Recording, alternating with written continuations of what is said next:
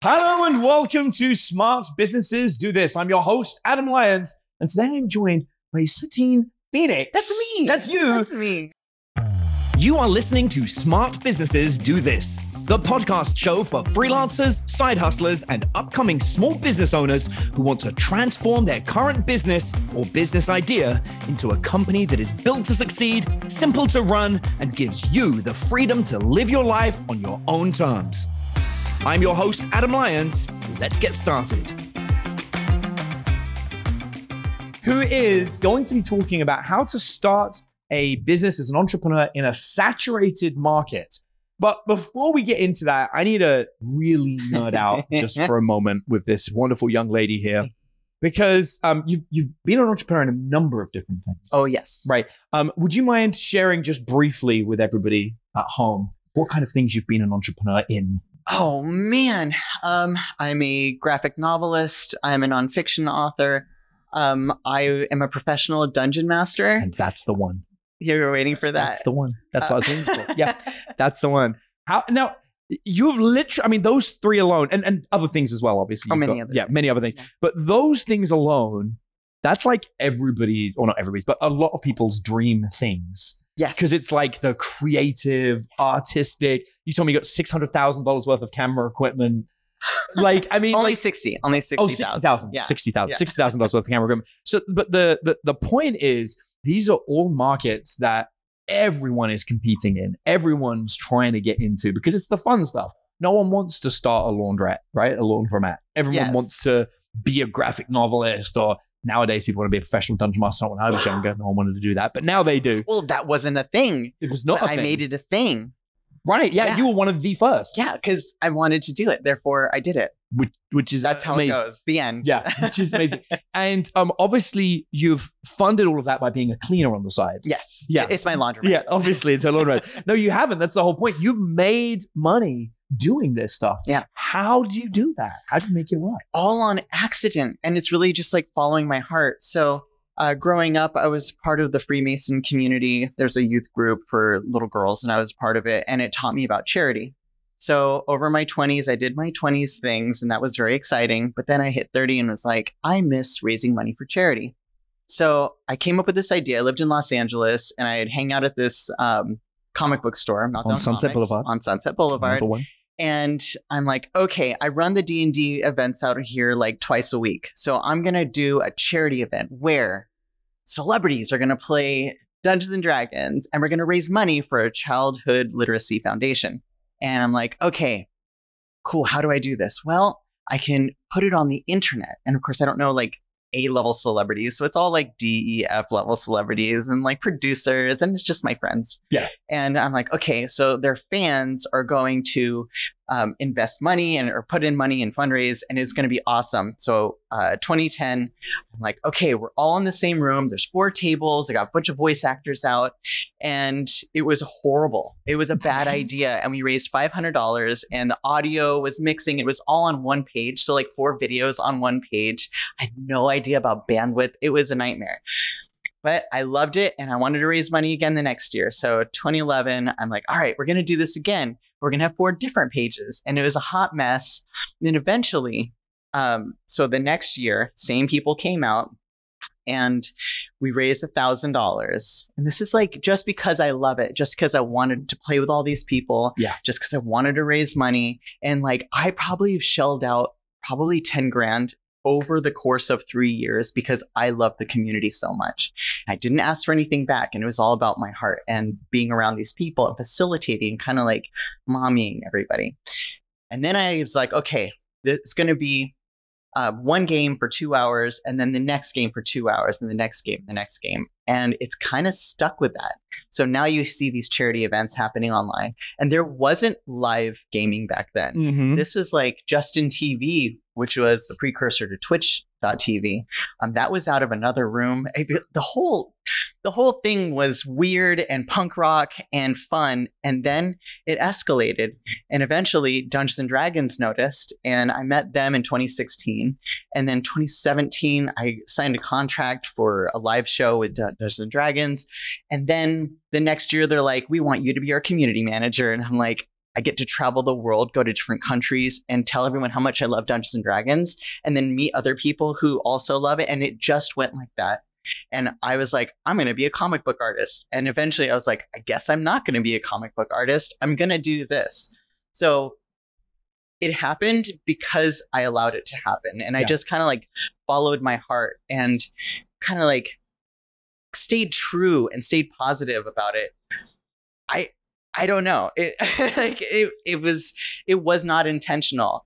But now in my 40s, I am now doing things that are intentional. So it's like there's these two things I'm juggling, which was this amazing accidental thing. And then how do I be intentional from here on out and like carry that positivity and that heart and that love and enjoyment? Yeah. So first of all, amazing journey, amazing story. So the question is, what have you shifted now that makes it intentional? Like because before you were clearly following your heart, going along with that journey, what is the difference now? Well, I learned a lot through the journey, right? If you're just kind of like doing things off the cuff and making a business off the cuff with no systems, totally punk rock, people are going to like think that you know what you're doing and then invest in you and then realize that you actually don't and then get really upset. So now systems, learning, masterminds, coaches, community, really building things from the ground up, knowing what I know, knowing that anything I do needs to be intentional. It has to have a foundation. That's the pivot for me. Makes sense. Yeah. Yeah. Okay. So how do you go about developing systems now? How do you go about building out that foundation? Is it through trial and error from the past? Or Yeah. Do you have any yes and no. So okay, apparently going to school is really good. And learning from people who've come before is really good. So learning what I did wrong.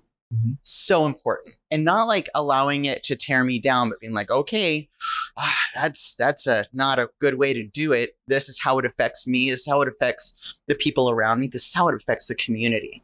Okay, so I take that, and now I learn what other people are doing, and then I merge the two. Okay, so I take pieces of what other people have already built. Thank goodness for all these courses and classes and AI. You talk a lot about AI, and then the emotionality and like the community and what they want and understanding how it all fits together. And it's not just about me anymore. It's actually about like all of us. That's kind of like the foundation of the foundation. Yeah. I don't know anything about building. So I'm sure that there's something like structure underneath the foundation. No, I love it. I haven't learned that one yet. That's okay. No, but you're right. Like something that I learned a long time ago is if you take any good idea from somewhere else and bring it where you are, you're now innovative. And it's art. Something new. I mean, that's literally art. So I went to art school for 5 years. So I know how to do homework and I know how to build projects, like small projects, right? And taking that idea and then bringing it into every part of your life, that makes for a good business. Yeah. Yeah, I absolutely love that. How do you, like when you've got a saturated market, how do you separate yourself from everybody else? Well, you got to think about it in a different way. If you think about it as saturated, you're going too big. Yeah. Right? You got to know who you're aiming for. Who do you connect with? So what is your business? How do you relate to it? Well, who are the people in that saturated market of all these different demographics? Which smaller group do you connect with? And then build something for them. Yeah, like a niche. And this is what I love about your story, right? So, you started at Meltdown Comics. I mean, I was in LA at the same time. So I would drive by and see your poster on the door of Meltdown Comics, true story. So I knew that was happening, obviously, because I know you. But what I find fascinating is it's like year 1, nothing. Year 2, nothing. Year 3, nothing. I didn't make money until, because I was still doing comics and writing and everything. So I didn't actually make money for 8 years. Yeah, well, because I didn't mean to. That wasn't my purpose. You were doing it because you loved it. And that's what I love about your journey. It wasn't until 2017 when it kicked off from something that started in 2010. Yeah. And I think that a lot of people, when they design a business, they do go about it the wrong way. It's actually funny. Me and Eve had like a whole discussion about this the other day where I said to her, when you build a project, if the goal of the project is to get an immediate return, it will fail. The goal of the project should be to learn if this is the correct way to go about doing the project. Yes. Right. And as long as the goal of the project is this the right way to build the project, you won't fail. Yeah. Because either it is not the right way to build a project, at which point you go back to the drawing board and start again, or it is the right way and we duplicate it. And as long as that's the goal, you're going to be good. Mm-hmm. If you acknowledge the initial attempt as a failure because it did not do what you needed, you quit. And you'll never learn from it. And you'll give up. Yeah, you won't. You don't learn. You don't move forward. And mentally you're like, what's the point? That was a month of my life or a year of my life. Don't be dramatic. You're actually learning a lot. You know? Right. Yeah. It has to be a learning thing. Yeah. And you have to be willing to go away from it and be like, okay, what is the issue? Like, where is that problem? Like, what do I need to do? And then you evolve and evolve and evolve until it becomes something amazing. Yeah. I mean, I probably fell on my face so many times and I would shake it off. I learn from it, shake it off, evolve.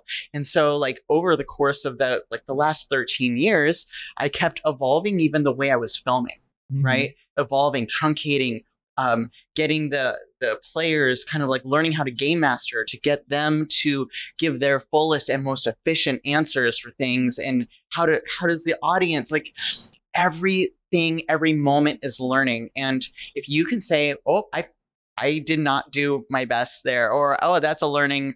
And even saying, okay, I failed here, but then not giving up, right?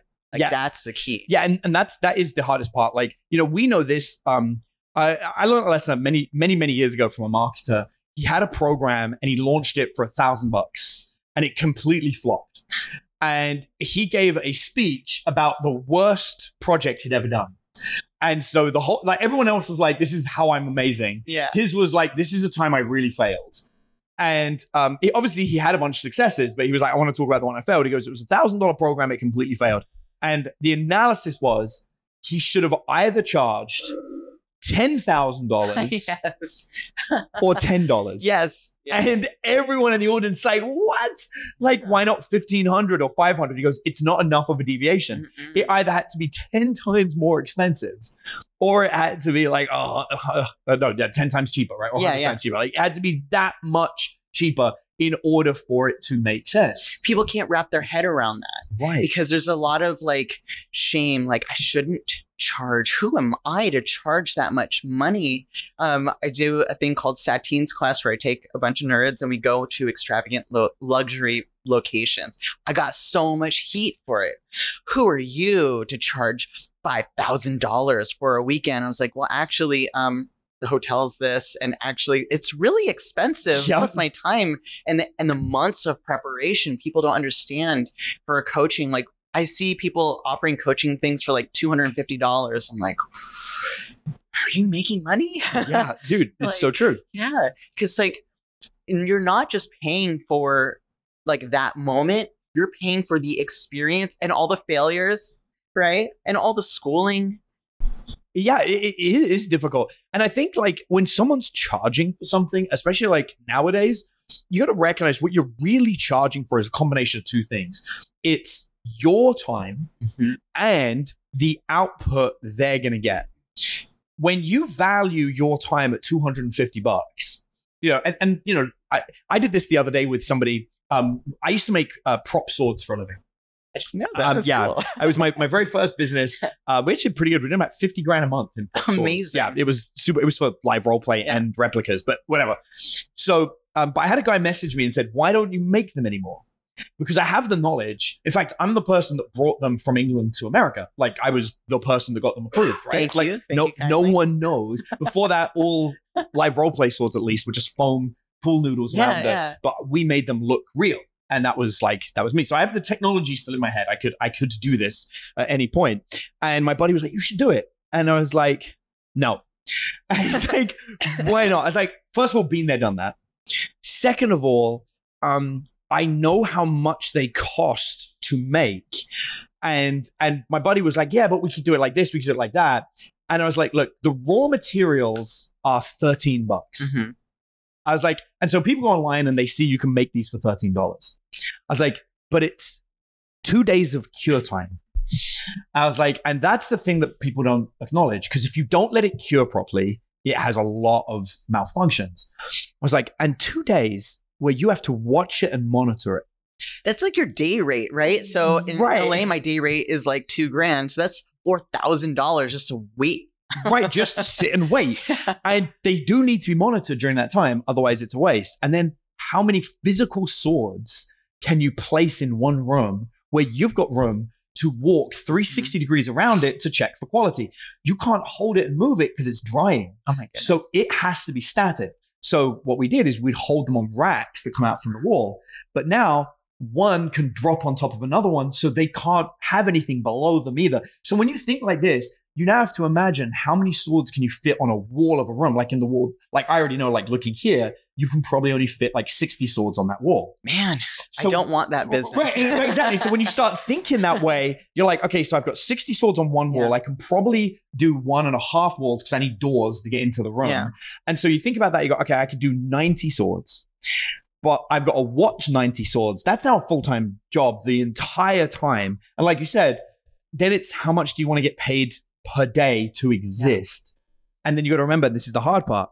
Every damaged sword doesn't generate any that's revenue. True. A single drip in the wrong place is an aesthetic damage you can't sell. So now, if you miss one, if you had a pee break and like that's a problem. So once you add all this up, I was like, the actual effective cost of the sword is $70. 70, not 13, because of manpower. Yeah. I was like, so now we have a much harder thing, because to sell it, a retailer wants double the distributor's cost. I just figured out how to make a lot of money on this. Go for it. Ready? Okay. So it's you and an artist. Yep. And this is how you break through saturated markets, right? And this is actually leads to the next thing I wanted to say, Love which this. is Yeah. community. Mhm. Social media is so powerful. So you film everything. Mhm. And then you have an artist paint on each one of these, right? So now they're no longer just usable, and that artist has jumped the quality up from $70 to $2,000 each. Right. Yeah. And you're not wrong. And it's actually funny. There is an entire group that is what they do, Yeah. because that is Yeah. there's two methods that ended up generating a lot of money. One was that, which is what you described, which is perfect, and the other one was teach people how to do it and Yes, run yeah. workshops Mhm. where the 2 days was fun because everyone's hanging out and listening to music, and they make their Then you sell, and it's like a $70 workshop with 500 people, and then you got it. basically just sold and everyone's making their own stuff. 500. Yeah, and if they swords. damage it, it's like, oh, that sucks. It sucks for you, but you did that, right? But and this is where, Really but good. then the pricing, because the pricing of the individual swords, because like a sword's $300, Mhm. and the reason sword's $300 is because the effective cost to manufacture is $75. Yeah. The distributor is going to want There's double, that. so that's $150, and then the retailer wants double, $300. Yeah. So yeah, when you calculate, it's only $13 worth of materials. They're selling it for $300. It's a ripoff, and it's like, yeah, but the transportation of a 2-meter object from one place to another is expensive. Yes. And so this is like the piece that everyone doesn't get. So, to your point, you would do an industry like that because you love it. Because you love it. Because you love it. And you know what the community wants. Right. And after, I worked in that industry for 7 years, I'm good. I made more than enough You swords. have to evolve. You Right, have yeah. to change and be okay. It should be okay to pivot. Right. And you'll find that a lot of the people that do follow you from one industry to another, they're diehard, they're loyal, and then they see what you do, they see why you do it, and that is a huge reason. Well, that kind of helps you break through, more breaking through. Why are you doing this thing? People really want to be involved in companies, right? I'm really understanding stakeholders now. Why are they involved? Because they relate and they want to relate. Mhm. We don't just want to go on Amazon and buy something. We want to be connected to it, and we want to like carry it with us and kind of show it off, Well, I love that you raised that. So I am I pretty much buy everything off of Amazon, except for the things I don't. And I know this sounds crazy, but I'm going to define this, because Yeah. if you're not an Amazon seller, you need to be one of the people that I will buy something off of you because I don't need Amazon for you. Mhm. And when I am choosing to buy something not on Amazon, Amazon is easier, cheaper, faster, more convenient. Mm-hmm. Everything's better about Amazon. If I'm buying from you and you're not on Amazon, you are somebody that I love what you do, and it is unavailable on Amazon. Yeah. But I need to love everything about you. I can't just love your product. I need to love you, your company, your brand. The colors. Right. The experience of going to your website. Everything. Yeah. So there's one company that I love. I'm going to give you guys a shout out. They're probably never going to watch this podcast, but it's Super X. And I love Super X apparel. They make fitness gear that is based on superheroes. Yeah. I'm obsessed. They, obviously they don't have, well, they didn't have any of the licensing, but we'll get there in a second. They had they don't have the Iron Man outfit. It's the Stark outfit, yes, right? yes. So they're like very clever. Very clever. Yeah, they don't have Captain America. It's the Rogers, right? And so, right, Steve Rogers. So like you can put it together. Yeah. And so they do these things. Now, here's what's really cool about them. They do limited edition ones because of costs, and they're constantly evolving. My first suits from them are nowhere near as good as the newer ones. So I love that they take that feedback. Yeah. So I love this company anyway. They just did their first licensing deal with the official Power Rangers workout outfits. Wow. The actual official one. And I loved it because they did a real internet marketing launch. They had a countdown. They were like, this is the day they're going to go live. This is the time. This is our first branded deal. We're super excited. They sold out in like hours, which was awesome. So I think about my shopping experience on Super X versus my shopping experience on Amazon. Yes. When I buy from Amazon, I am window shopping for something specific, or I know what I'm after. I'm going to go get it. It is a last minute thing. Like, oh, I really need a beard trimmer. All right, Amazon beard trimmer, highest review, buy it. For Super X, I will spend a few $100 a month, every month on their newest suit. I buy from them because they are attracting me in.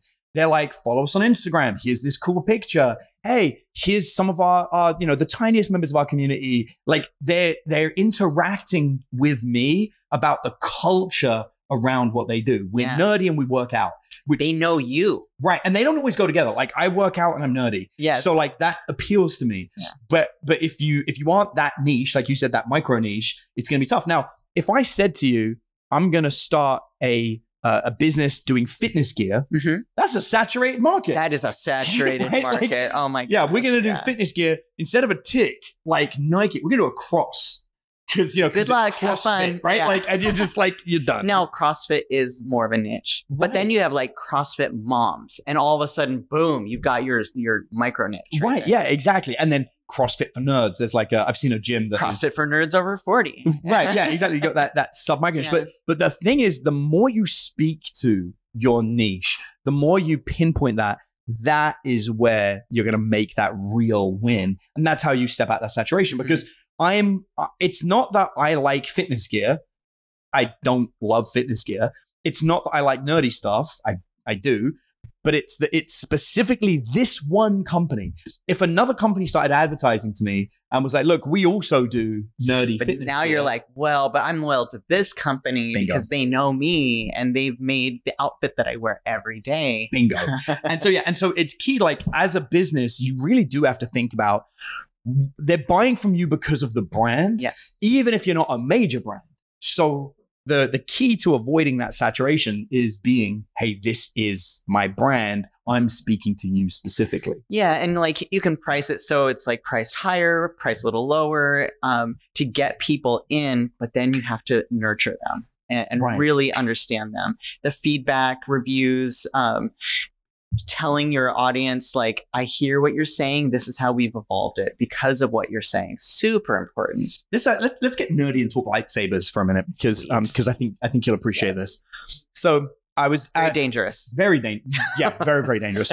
So I was at a martial arts event about a few months ago, and there was a guy selling lightsabers, and they put them on discount. So I bought like 4 lightsabers for my kids, obviously. So I went home with lightsabers. What's important is each of these lightsabers was $100. Bear with me, we're going to get into this. Believe it or not, lightsabers is a saturated market. Really? I can go to Walmart right now, and I can buy a Star Wars official lightsaber for $20.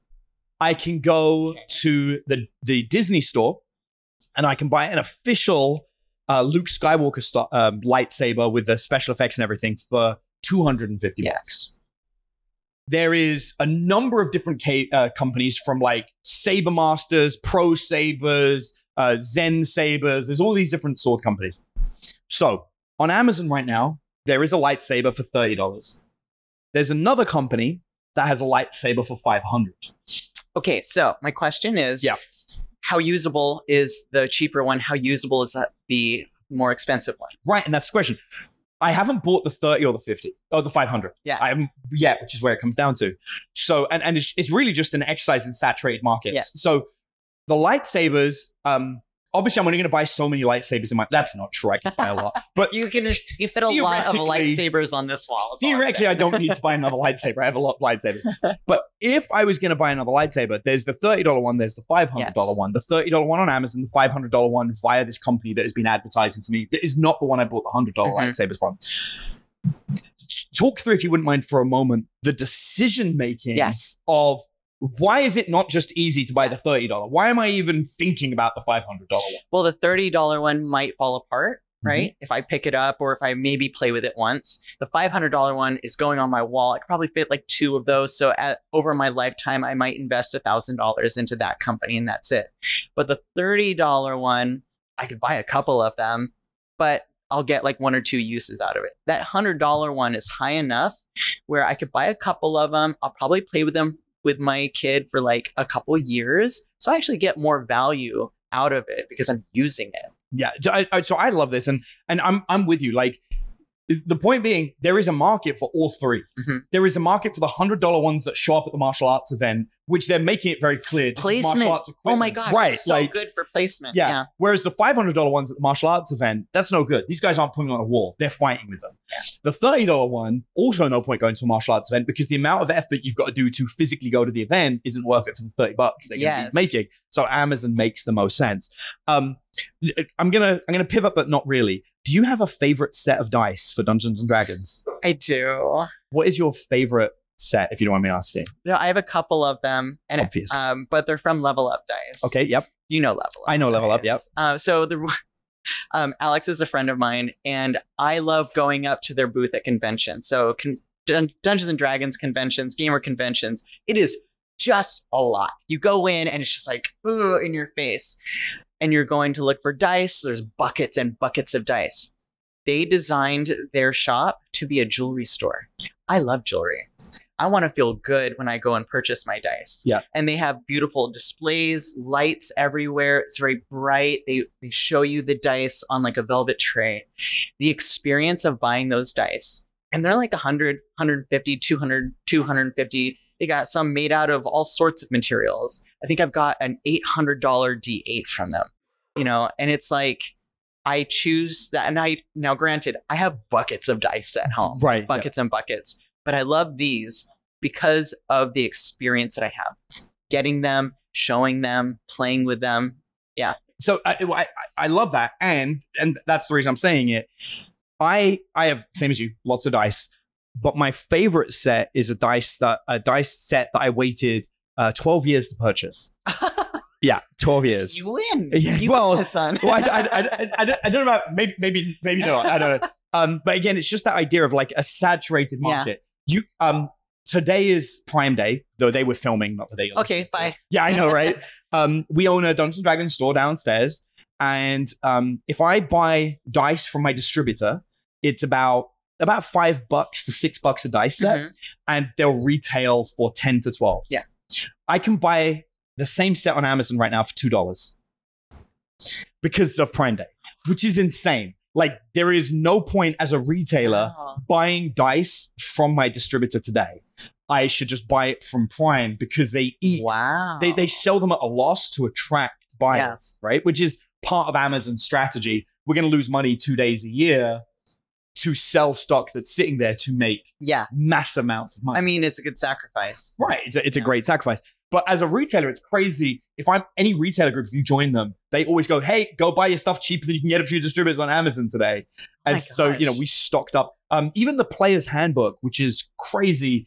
They sell for $50. We buy them for $27 on Amazon today, they're $11. Oh my gosh. Yeah, the Player's Handbook, you play D&D today for $11. So do you just like buy all your?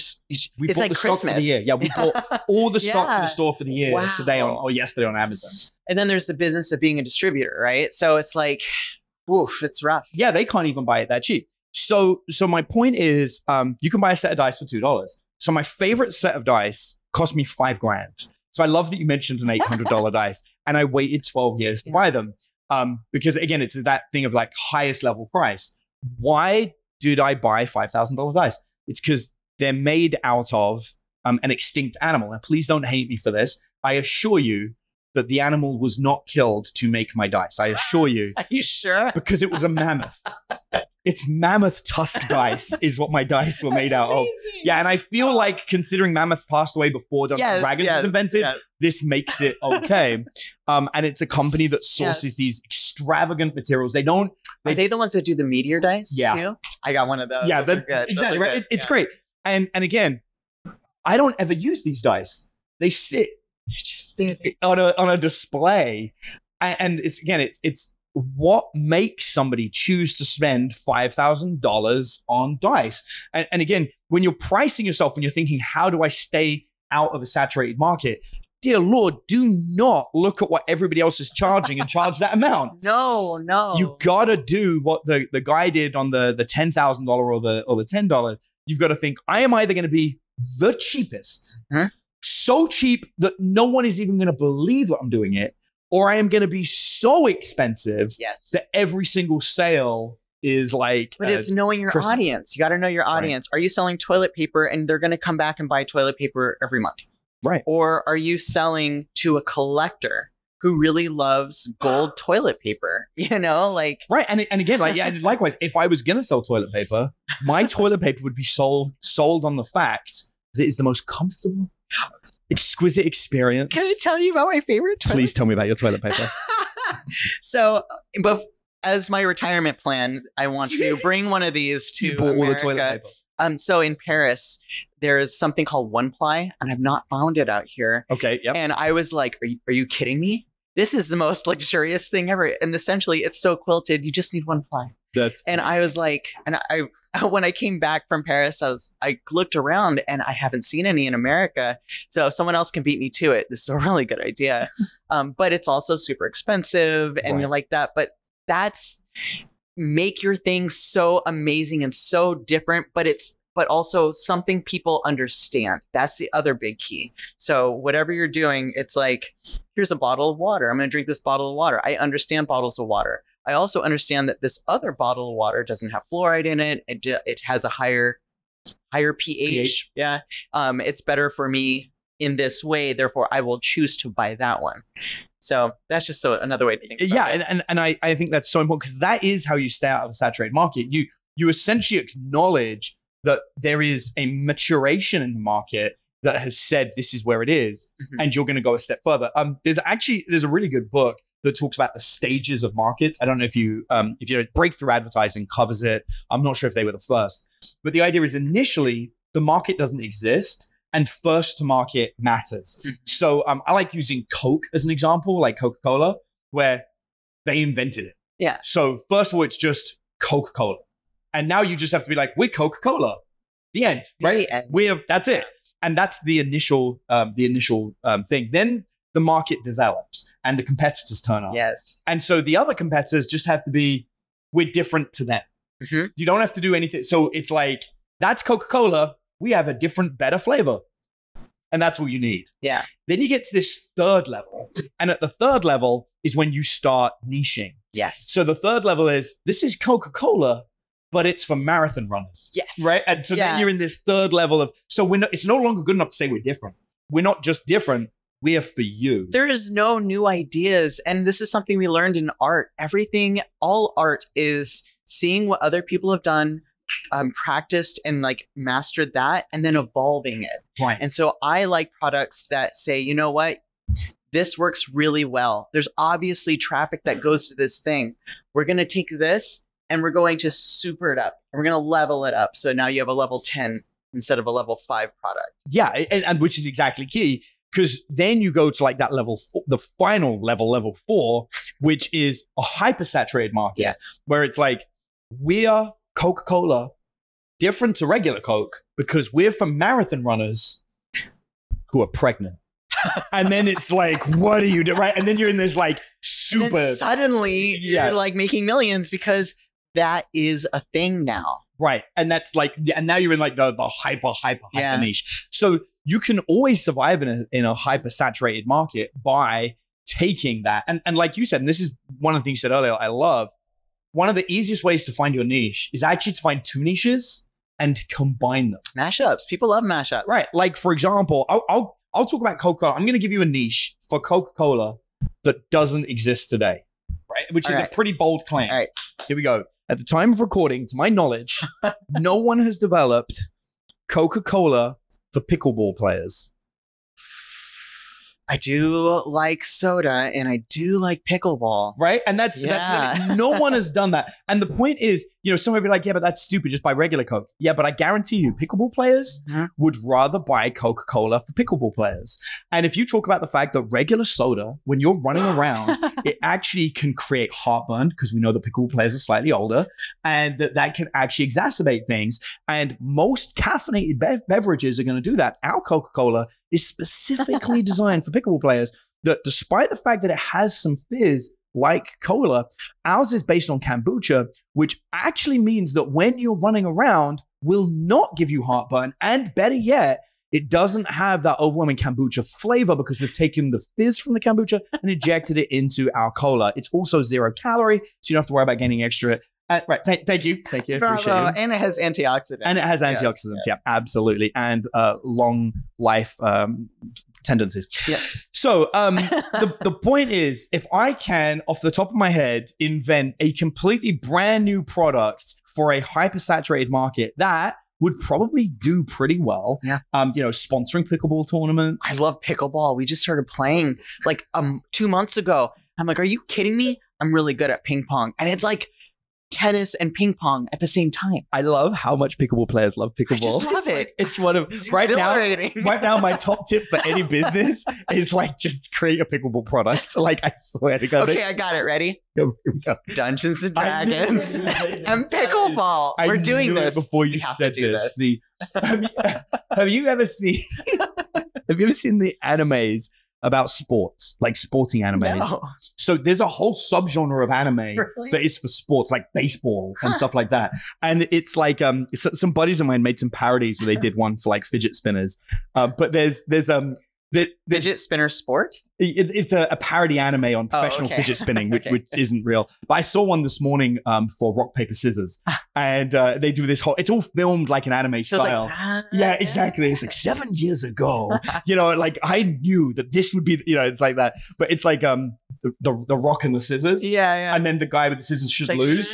But then it shows how powerful his fingers are. And he starts trying to cut the guy's fist. He's like, it's like, that's another way to break into saturated markets through hilarious advertising. Right, which would be absolutely super strong. But that's my point. An anime pickleball show would crush it, right? It would.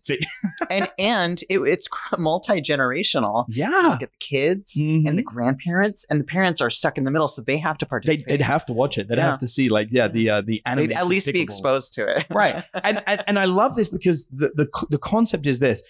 Your market might be saturated for the product, but it is very rarely saturated for a new community that is developing. Yes. And there are always new communities developing.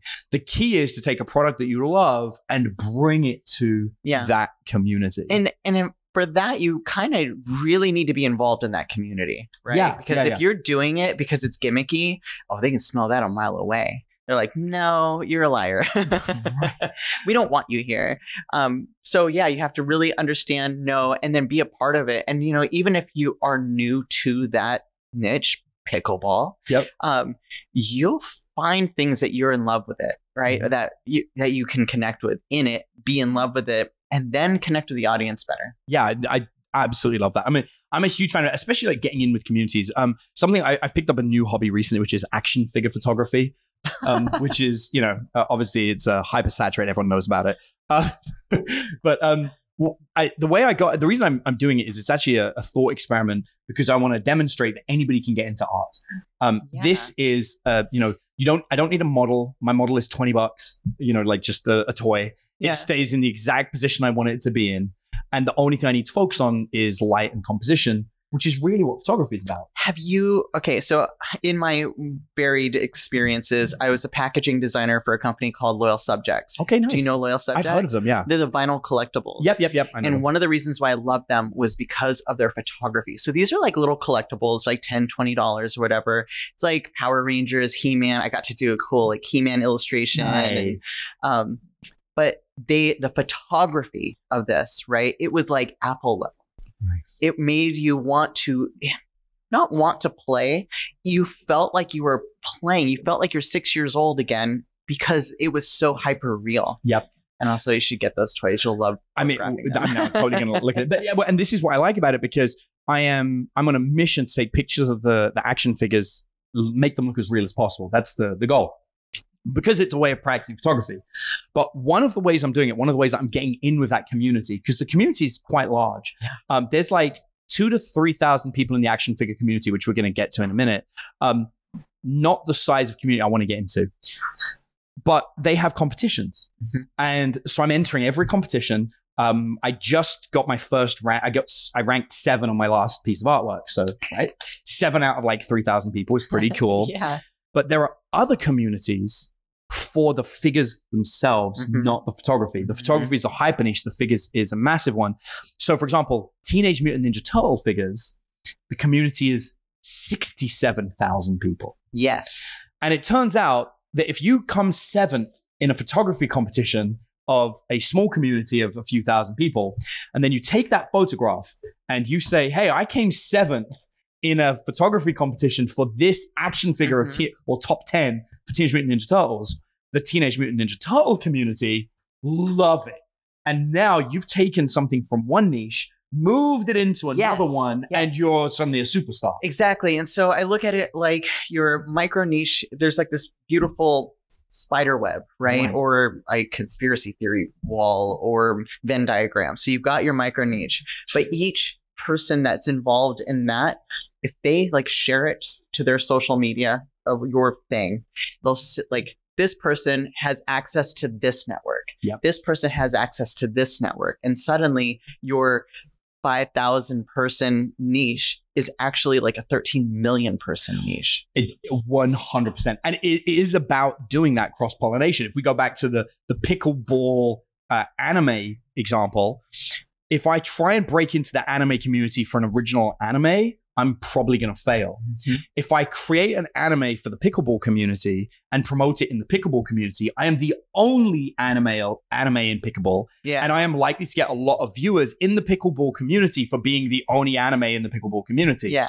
When my anime ranks so well in the pickleball community, and then I bring it to the anime community, I now have one of the most watched independent animes. Yes. And now I'm going to rank in the anime community, which enables me to rank in other communities. And so it's really important to like realize that there's these ways to go in, right? Correct. You get in, but then you got to grow. Yeah. And so that has to be organic. Correct. And if you force it, it falls apart. And so like I always say about, I know you don't want to hear this, but like 2 years to really dig into a community. And then from there, you probably are selling multiple things to that community. And that's where like the money is made and people kind of see you and you get more community around it. Absolutely. Yeah. And it is longer than people want. Yeah. So I want to give you guys an opportunity. If anyone has a question, microphone's here, please feel free to stand up and ask a question. And if we have anybody online that wants to speak, did we do? Excellent. Kim, if you would mind speaking for the people online. Thanks. And everyone else, you can just line up behind Kim if you have questions. All right. Maxwell wants to know, in your experience, what makes you fall in love with one product over the competitor's product? It has to match my aesthetic. I like black and gold and ivory, and not ivory, but like that color scheme. Yep. I like, for me, like a sophisticated aesthetic. And if it's a little nerdy and sophisticated, I will choose that. But it has to match me. Yeah. Right. And so when you're creating a product, that's why you got to know your audience, because what matches them? What do they want? There's all these websites that will do like A/B testing, comparative like imaging for your demographic. Make it for them, not for. I make mine for me because I know what I want to buy and that's how I work. But like, that's why I will purchase one thing over another. Yeah, I love it. For me, it's about what the product says about me. Ooh, So so like if I'm wearing nerdy fitness wear, it's because I want people to recognize me, like, oh, he's fit, but also is a nerd, right? Or like, why do I buy Mammoth Dungeons and Dragons dice? When anyone hears about that, of course you have $5,000 dice. Yes. And that's the point. If I know someone said, of course you have XYZ, that's how I know I should purchase it. Yeah. Because that's who I am. Yes. And so it's actually even funny, like people watching the video, they're going to be like, wow, Adam's aesthetics changed recently. He's wearing like spiky, what's going on? And it's very simple. It's because at the time of filming, we're moving towards Halloween. And for Halloween this year, I'm doing the punk Spider-Man. And so I had to buy a whole bunch of stuff for the costume for my kids, but it ended up being quite expensive. And I was like, well, I'm going to wear it. Like, so I'm going to use it more than just for Halloween. Yeah. So this will be a temporary look. I actually use all the stuff more than just one You're night. a level 3 badass now. Right. Yeah. You gotta live that world, right? You gotta go into it. But that point is the decision is made because I'm like, this is the person I am. Yes. If I'm going to dress up for a week and I'm going to spend an amount of money on it, I'm going to commit to that a bit longer and I'm going to use it more often because that is who I am. Well, it's conscious purchasing, right? I know that if I have X amount of money, I want to invest that money in something that is going to make me feel good and make me feel proud rather than just like, oh, I guess I'm going to buy this now. Yeah. I love that. Satine, if you were going to say what smart businesses do in your own words, smart businesses do what? Smart businesses know their community and love being a part of that community. Love that. Yeah. Perfect. Guys, once again, thank you ever so much for tuning in. That was Satine Phoenix. Make sure you go and check her out online, and I'll see you guys next time. Now, if you're new to the podcast and you want to learn more about how to build a smart business, then the absolute best place to start is with my Smart Blueprint ebook. Over 10,000 people have already gone through the book, and it's one of the most comprehensive resources on strategically building and growing your business that you can find anywhere for free. Just visit thesmartblueprint.com/ebook to grab a free copy. And I'll see you on the next episode of Smart Businesses Do This.